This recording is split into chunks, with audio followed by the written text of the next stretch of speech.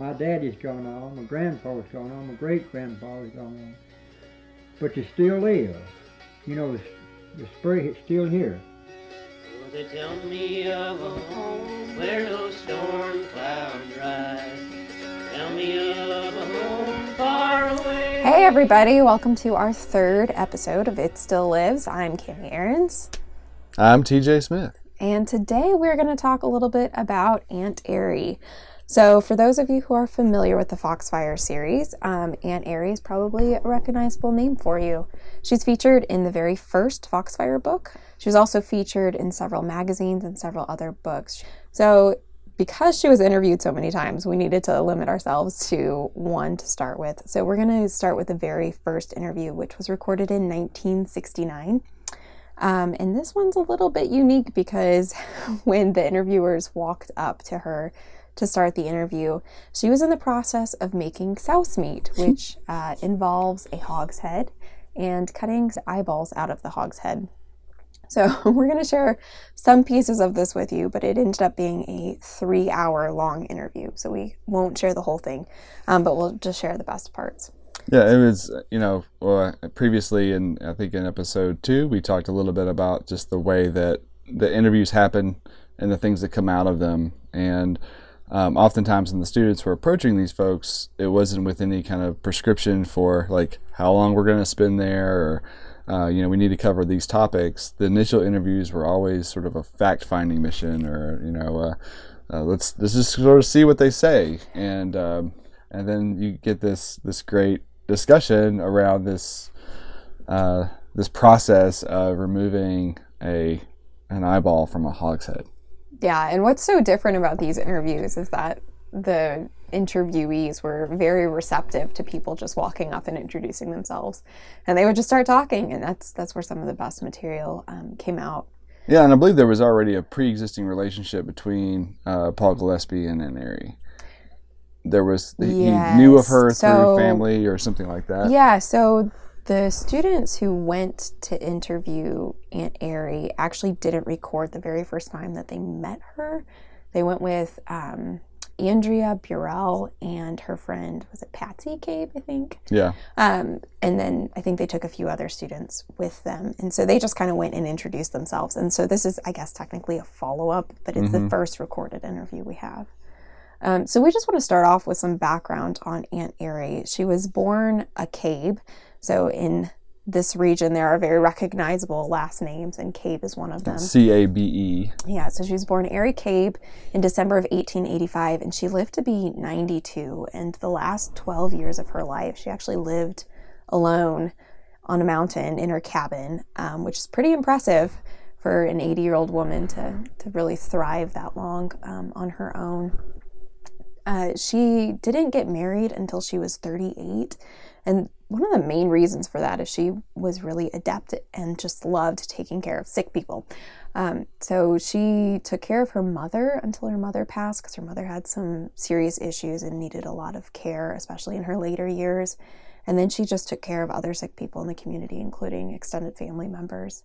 But she married Ulysses Carpenter in 1923. Ulysses had a child from a previous marriage.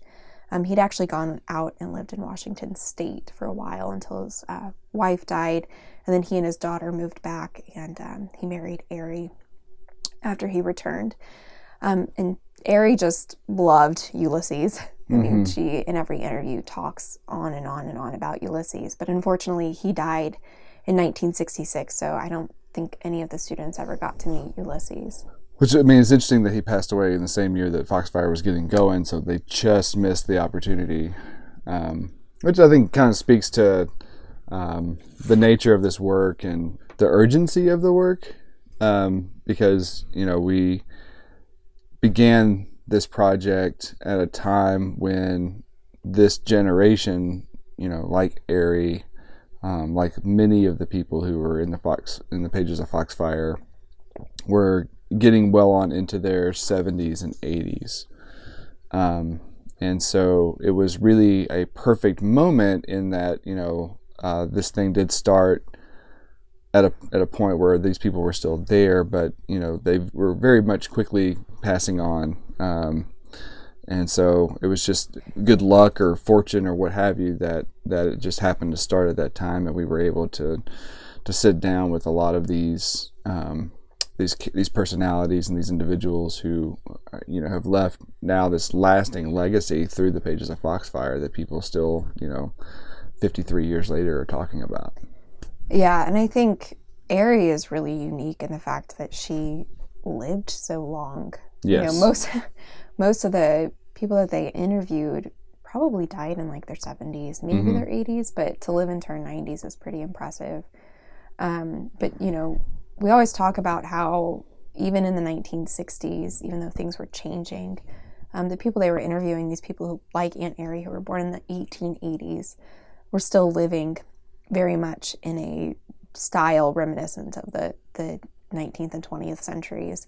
Here on the museum grounds, we have this new cabin that we opened up, the War Woman cabin, and I think that's kind of a good depiction of this, where it's sort of this mix of people holding on to the way they've always done things because that's what they were comfortable with, but starting to let in some technology and some modernity into their homes. I think it really resonated with the students because that was part of the reason they kept going back, is because they felt called to sort of be a help to her. And plus she cooked for them and made really good meals for them. Yeah, I don't think any visit to Aunt Aerie's was complete without a huge spread. Right. She loved to feed them. But they also, they helped her immensely by planting her garden and helping just care for the house and take care of things that she wasn't necessarily fit to do as well as she once was. So, but anyway, TJ alluded to this quote-unquote story about Aunt Aerie that we are really excited to share today. And it starts with Hume Cronin and Jessica Tandy and Susan Cooper, who approached Foxfire about writing a play about Aunt Aerie. They were so inspired by her story that they wanted to transform that into a play to be shown on Broadway. The Broadway play was a huge hit, and Jessica Tandy actually went on to win a Tony for her performance of Aunt Aerie. And then it later was turned into a Hallmark movie that was filmed here in the area, but it also featured John Denver. So some of our Foxfire students got to meet John Denver, which was and I think they got to experience. participate in the filming and serve as extras and that kind of thing. That was a really great experience for them to be a part of all that. But when Cronin and Susan Cooper initially wanted to do this story, they were told, well, you're going to have to ask the students. Yeah. And so they came down and they met with the Foxfire students.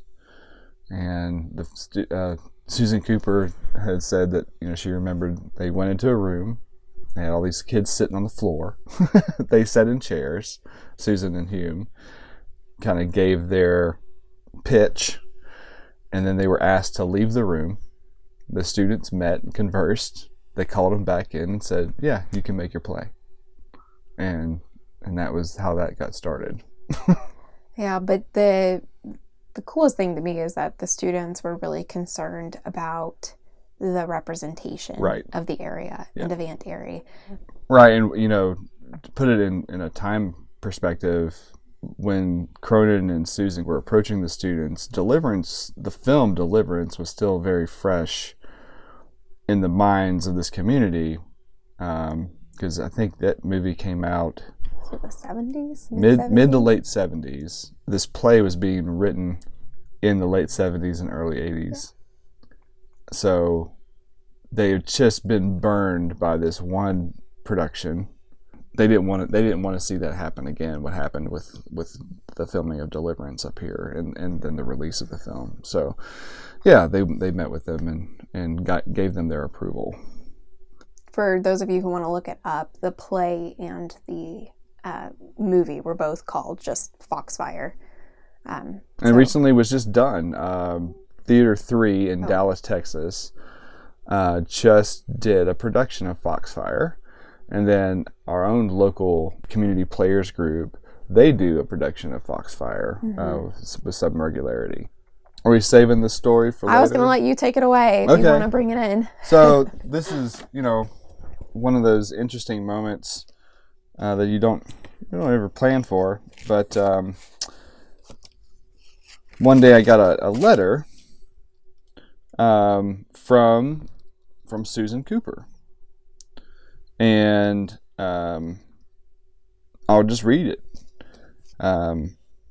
In the play Foxfire, our main character, Annie Nations, played by Jessica Tandy, was inspired by Aunt Ari Carpenter to the point where the first scene of the play had her cutting the eyes out of a hogshead, just as Aunt Ari had been doing when the kids first interviewed her half a century ago. Back then, Aunt Ari had been using a little knife made for her by her late husband Ulysses. Before the play opened, that same knife was given to Jess as a good luck present by our young Foxfire friends, and she used it on stage at every performance thereafter, including the Broadway run. After that, it lived in her kitchen drawer. Jess died in 1994 and Hume in 2003, and I've just realized that I still have Aunt Ari's knife. I think it belongs in the Foxfire Museum. Would you like to have it? If so, will you tell me where to send it? I just immediately called her up, and with the hope of maybe getting her on the phone, and she answered, and we had a really lovely conversation. And so Hume Cronyn and Jessica Tandy were married, and then Jessica Tandy passed away in 1994. Hume Cronyn remarried, and he remarried Susan Cooper.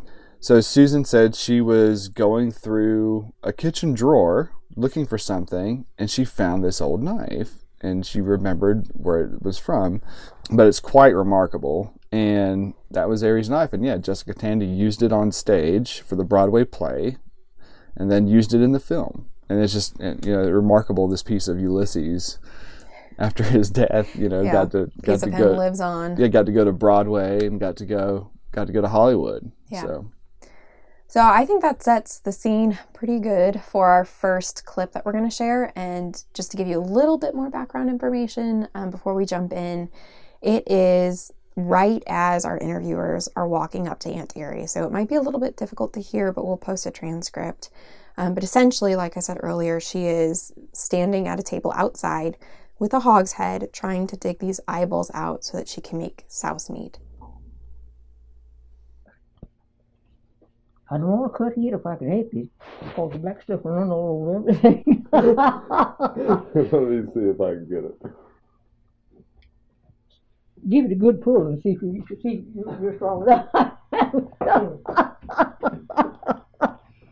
Oh my goodness. See if you can pull it out a little further. Oh goodness alive. Now see if you can take your fingers and pull that eyeball up and cut it off. Okay. Now, I can, but if I had strength. Uh-huh. Now tell me again what you're going to make with all this and what you're going to do with it. Souse. Souse. Souse meat. Uh-huh. Boy, that's the best stuff I'll ever eat. Better than I do sausage. And how do you make that? Take this now and I'll soak it tonight and soak every bit of this blood out of it. I don't never cook no meat. Soak all the blood out. Yes, soak it till it's just a white in the morning. That's the reason we're getting ready this evening. Uh-huh. Then I'll cook it, and then I'll take it and grind it on that sausage grinder they had in their hands last night, and take the juice that this is cooked in, part of it, and put some sage. I ain't got no sage though. Put black pepper in it and red pepper. And stir it all up. It's just so good and fine as it can be. And then put it in them jars and seal it in little can jars. I always put it in pint jars. And then we open it long day time in the winter and eat that more. Just make foxy granny. It's I love it better than anything in the world. And what do you do how do you cook it? Do you cook it when you take it out, or do you cook it before you put it in the jars? I cook it before I put it in the jars. And then when you take it out, you heat it up and it's ready to go? Well, yes, if you don't just cut it out and eat it cold. Right? A lot of people eat it cold. I fix mine in this pan and then pack it in jars and then process it just a little while. All right, so I don't know about you, but I definitely do not want souse meat. It's really, I mean, if you've eaten Spam or you've had any kind of like canned ham or canned meat, you've almost had souse meat. I've never had canned meat though. Really? I'm not from the South. We were having I was having a conversation with somebody else about that the other day. Like deviled ham on white bread is just like magic. But yeah, if you've ever had, but again, Spam is really close to souse meat. There's a lot of good meat on a hog's head. We know that. If you've ever had hog jowls or anything like that. No cheek meat. Never had pork cheek in a taco. Okay. So I'm not opposed to it right. because I love pork. Well, there's a lot of good fatty meat on a hog's head. So you're boiling this off. You're straining out the water. You're adding spices, and you're creating a meat mold, and then. Now it's the same thing as, or almost the same thing as head cheese. Yeah, head cheese and souse meat. That's just two different terms. Yeah, because interchangeable. I've seen head cheese. Yeah, at the it's store. just. Yeah, souse, I guess the word souse meat or the term souse meat is probably more localized to... No, it's actually, so... Okay. I looked this up because I thought it was just like a term around here, but we were watching this cooking show, and they recreate recipes in Ireland from like the 1600s and the 1700s and the 1800s for these like huge mansions. And one of the things that they had to do was make souse. And they weren't using a hog's head, but they were using different pieces of meat. Right. And so they were talking about the origin of the word souse, and it basically just means to like soak something in a liquid or to like pickle it. Uh-huh. So souse meat really, I guess, could refer to anything that's like boiled and then pickled. Okay. But in this region, as far as I know, it refers to specifically taking hog's off head the cheese, hog's head, right? yeah. So what is it? An Irish term? I think it's Old English. Old English. I think it's an Old English term. But don't quote me because I'm not a linguist. Well, I actually have a good Old English dictionary. Maybe I can go look that up. Yeah, we should look it up. We can put that in our notes about it. Anyway, so the next clip will not be quite as graphic, but this one is actually a combination of two clips that I found pretty, impactful from her interview. And one of them is about when she first bought candy. She loved hard candy, but she didn't buy candy until she was an adult, which is crazy. Right. Not something that we would ever think of. And then the second one is about her buying clothes and saving up to make clothes or to buy different types of clothes, and how cost really impacted what she thought of the product, which is kind of interesting. So she talks about how expensive things are and how much she would rather have homemade things because they're better and they were cheaper at that time, which is completely opposite for what it is now. But I chose these two clips because I think they show how resourceful and conservative she was. And we kind of get that from her saving the meat from the hog's head. But I think these really kind of drive it home. So I want you to listen to these clips, and then as you're listening to them, think about how they might force a change in your own perspective if you put yourself in Aunt Aries' shoes, and see if you can maybe rethink your own relationship with material goods. And you know how much candy I bought in my life before I was married? Now, I was married, I was 38 years old before I was married. And I bought one nickel's worth of candy in my life. I just didn't have nothing to buy with. Well, how did you make your own clothes? Yeah, about everything I've ever had in my life has been homemade. I ordered 2 undercoats the other day. Got Ruth Marie down here to order them. Couldn't get them down here. I wouldn't have done it. And I said, I'm 84 years old, and that's the second undercoat I've ever had bought in my life. Now, that's the truth. Now, I think that's a... But they good one, though. They're part wool. But, boy, I paid enough for them. Paid $7 for 2, and I thought that was terrible. When you go to buy your stuff ready-made, you have to have a pocket full of money if you get it anywhere. Nowadays, yeah. I've done a lot of sewing, I sure have. I've done a lot of sewing, carding, and spinning, and knitting. I can knit with 4 needles. Yeah, I've knit many a pair of wool socks. It's true. Then I crochet lots too. Turf lots like that. But I never sit here and do nothing.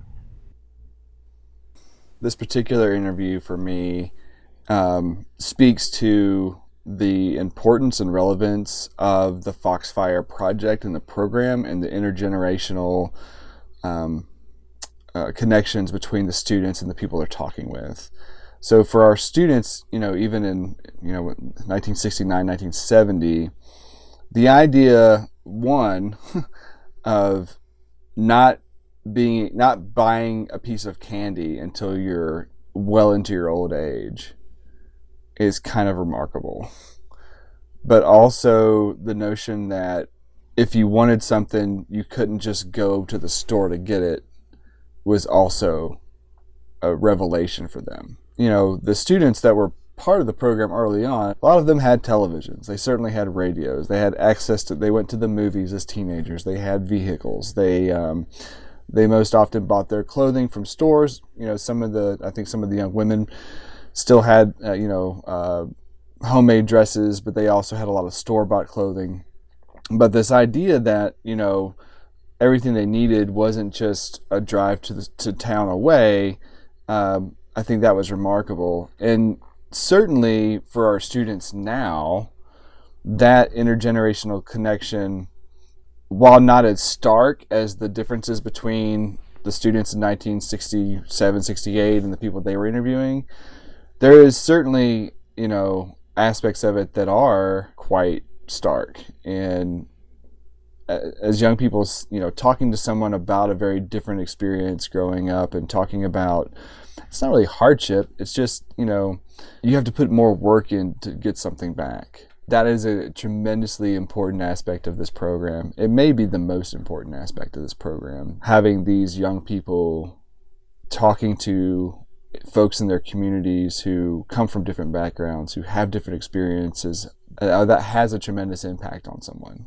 especially on young people. Anytime you're asked to sit down in front of another person, face to face, look them in the eye and have a conversation and listen to their experiences, that creates an intimacy that you don't get from social media or from picking up a book. That human to human transaction of information and knowledge is still the most important part of the human experience. And that's what is so great about this program to me. Yeah, absolutely. And I think, another thing, just piggybacking off of that, is this is really the time period where a huge cultural shift begins to make the modern culture that we have now.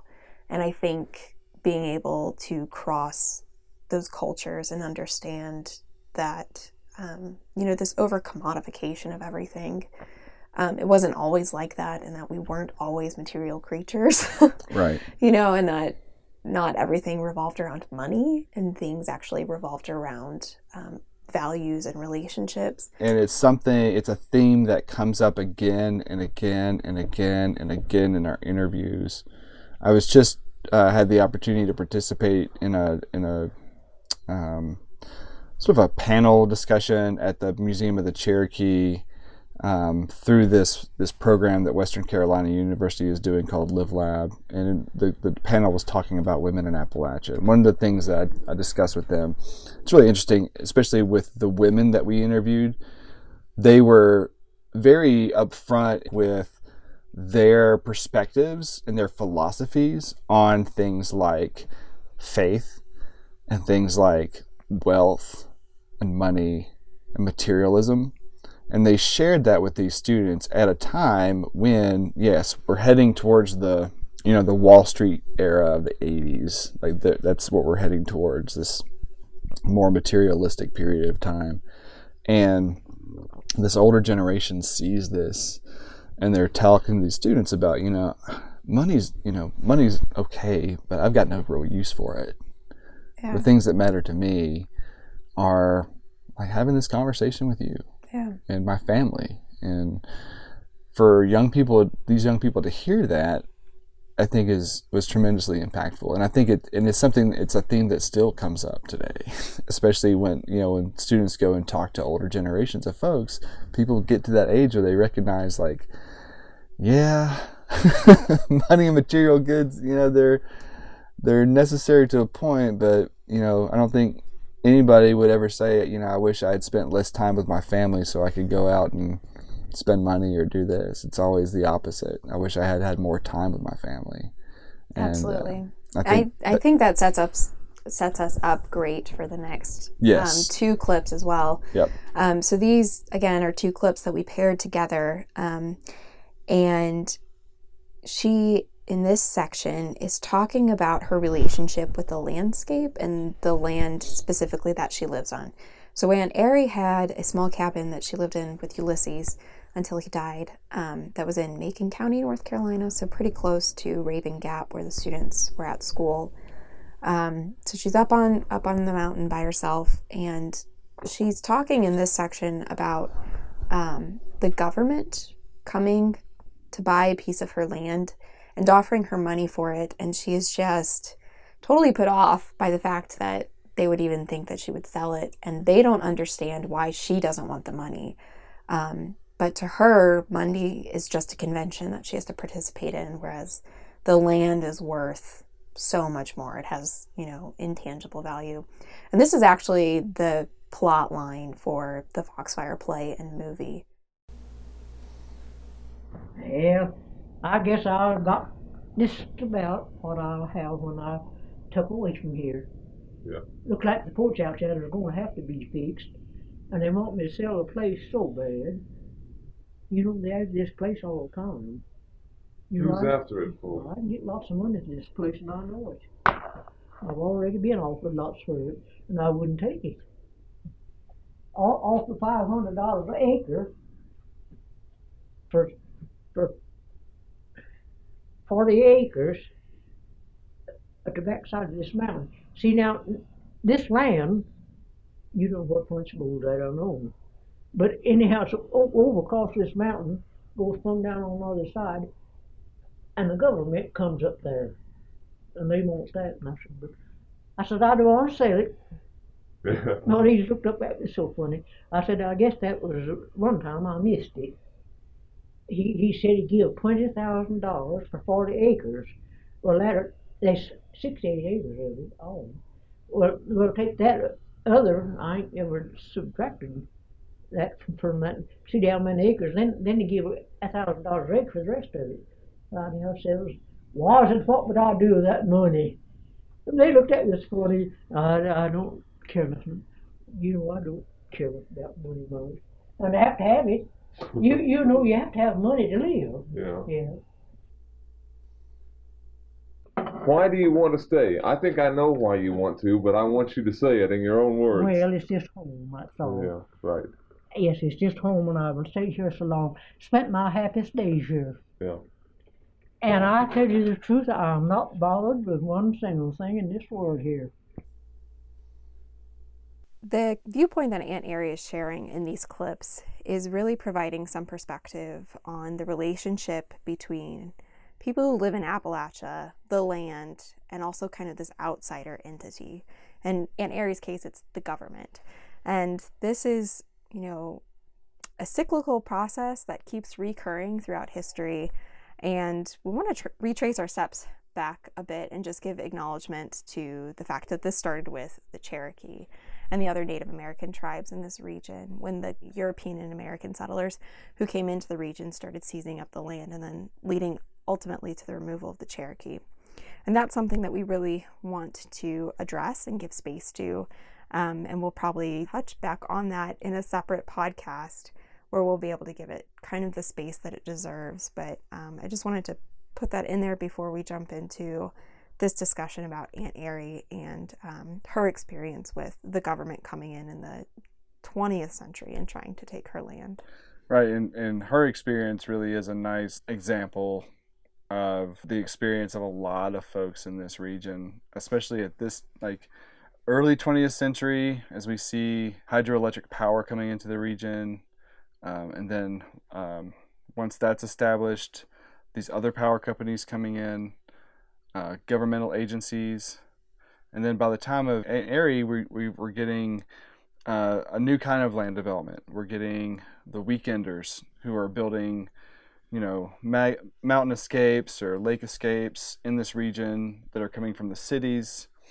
and developers sort of seizing on that. We also see like industry coming into the area, people who are wanting to build, build an economy in this area. But it's just something that just keeps on going and ongoing and ongoing, and we're living in it now again. And now it's cultural and ecotourism, or just tourism. Yeah, it seems to be one of the more mainstream stories of Appalachia is this, intense increased commodification of the land, followed by periods where it kind of like sloughs off and isn't as desirable of a commodity. Because they could definitely go through phases of isolation, but then, if we're looking back at the Cherokee, with the gold rush in Dahlonega, people coming in and wanting that land immediately, and then it kind of, again tapers off for a bit, and then with the formation of the lakes around here, which is, the hydroelectric aspect, again, these companies coming in and seizing the land, and the coal companies coming in and taking land. So it's kind of this weird ongoing power struggle that people tend to view it, I feel like, from more of a material or economic aspect in terms of how much is it worth, but not focusing really on more of a ethnographic or anthropological perspective and examining exactly what that relationship between humans and the landscape really looks like, because it's more than just a place to live. And I think in just those few minutes, Aunt Aerie really drives home that there's this deeper connection between her and the landscape. I think that goes to that generation too. Generationally, as we move into modernity, that connection that we have as individuals and families and communities to the land has been severed in a lot of cases. And whereas Aerie's generation and the generation of many of the folks that the Foxfire students were interviewing in those early years, the land was the livelihood. Everything they needed, from food to shelter to clothing, came because of the land. And the students were of a generation that they're starting to see that relationship between people and nature severed. And so it's a valuable piece of ethnography, because it's really representative of really the last generation of folks who are really en masse tied to the land. We still have farmers and things like that. We're still dependent on the land whether we want to admit it or not. But the closeness between people and the land at large was changing. Absolutely. And I think this can be really impactful too for current youth in Appalachia, because we have a huge problem with youth flight out of Appalachia. And I think hearing this type of relationship to place may help younger generations start to reform that identity with the land and with this location. Yes. And so I think it's a really powerful passage that really comes from, as you said, a different generational perspective. So anyway, moving into our second to last clip, this I think is a really beautiful piece of Aunt Aerie talking or looking backwards on her life. So every time that the students interviewed someone new, one of their stock questions was, what advice do you have? Or would you rather live now than then? Or would you go back and change anything? Kind of those like big picture questions, hoping to get some wisdom from their elders, community elders. But in this instance, Aunt Aerie gives just a very simple response about how she doesn't want to live with regret, and how she is grateful for every experience that she had, even though Aunt Aerie lived a very difficult life. She, was one of several children with a mother who was ill and not able to really care for the family, and a father that worked too much. And, she had a lot of struggles. She sacrificed a lot of her time to care for other people. She, until her very last breath, was a woman who gave as much as she could. So I think this is just kind of a really beautiful piece that she shared with the students. I've been awful little all my life. My hands never has been nothing, but boy, they done a lot of hard work. I wish I could. Ain't no use bush no such as that. Call back 25 years ago when I could work That's silly. Yeah, I think. I honestly, I lived and done the best I could, and then wish you go over your life again. I think that's silly in a way. Well, so I don't know. I guess just whatever. No. And where there's a will, there's a way. Mm-hmm. And since I've been like I am, just like this was, there's always something comes in this time. Mm-hmm. Now that don't look like it do that, but it does. Mm-hmm. Ari loved having these young people come to her.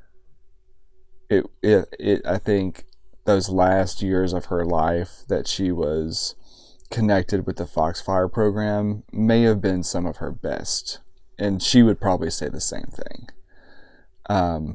because of the love that she felt from these young people, but also the love that she was able to give to them. Because as Cami noted, Ari was a caregiver and a nurturer in a lot of different ways, and being able to feed these kids when they came by and sit with them and talk with them was just another way for her to nurture. And I think that extends beyond just the students in Aunt Ari, because I think everybody who encounters Aunt Ari, yes, even through the pages, right, feels this love from Aunt Ari. I mean, everybody feels a connection with her. So I really encourage you, if you haven't already, to pick up the first book and just read that very first interview with her, and you will understand. And certainly the Portrait of Aunt Ari, which is the biography, is really lovely. And I hope I hear it when I listen to interviews with her. Cami, I remember one of your first months, I think, at Foxfire, we found that tape. Yes. In our search for something else, and we were trying to find a VCR to work, and we played this tape, and it was her sitting there doing an interview, and just the warmth of her persona, and who she was. She was just one of the best humans. Yeah, and I think she's really become an emblem for Foxfire. I call her the matron saint of Foxfire. She is the matron saint of Foxfire. Yeah, so she really, the relationships that the students built with her, and just who she was as a person really in all manners exemplifies what we try to do here, and what we hope to continue to do into the future. So I hope that this podcast has been impactful for you, and we just want to leave you with one last little bonus clip that we couldn't really resist throwing in. So we had our folklore from Stanley Hicks in our first episode, and now we're going to share what's known as a haint tale with you, and we will certainly do a whole episode, I'm sure, on haint tales in the supernatural. But a haint is what they called a ghost, essentially. And Aunt Ari didn't really believe in ghosts, but she had a story from her grandfather one time when he was making some whiskey. He saw some spirits. He had an experience, and so we're gonna leave you with this little tale, and hope that you can join us next time for some stories on wood stove cooking, which we're pretty excited to share with you. And we remind you again, please visit the website, follow us on Twitter at It Still Lives, the number 1, at Still Lives 1. Where you can send in your questions or comments or suggestions about the podcast. And of course, you can follow Foxfire on Instagram and Facebook as well to keep up with things. But we thank you so much for listening, and look forward to talking with you again. Now, they used to say that Grandpa Carpenter made whiskey. Uh-huh. That was my husband's daddy. No, it is Grandpa. And they kept trying to get him to stop, and he just kept making whiskey. I don't know where they're at. And one night he's making off and run, and the chains come rattling around the house. That was the haint now. That's what they call the haint. And he quit that night and poured out what he had, and quit that night, and he never made another drop of liquor. Scared him to death. He never did make another drop.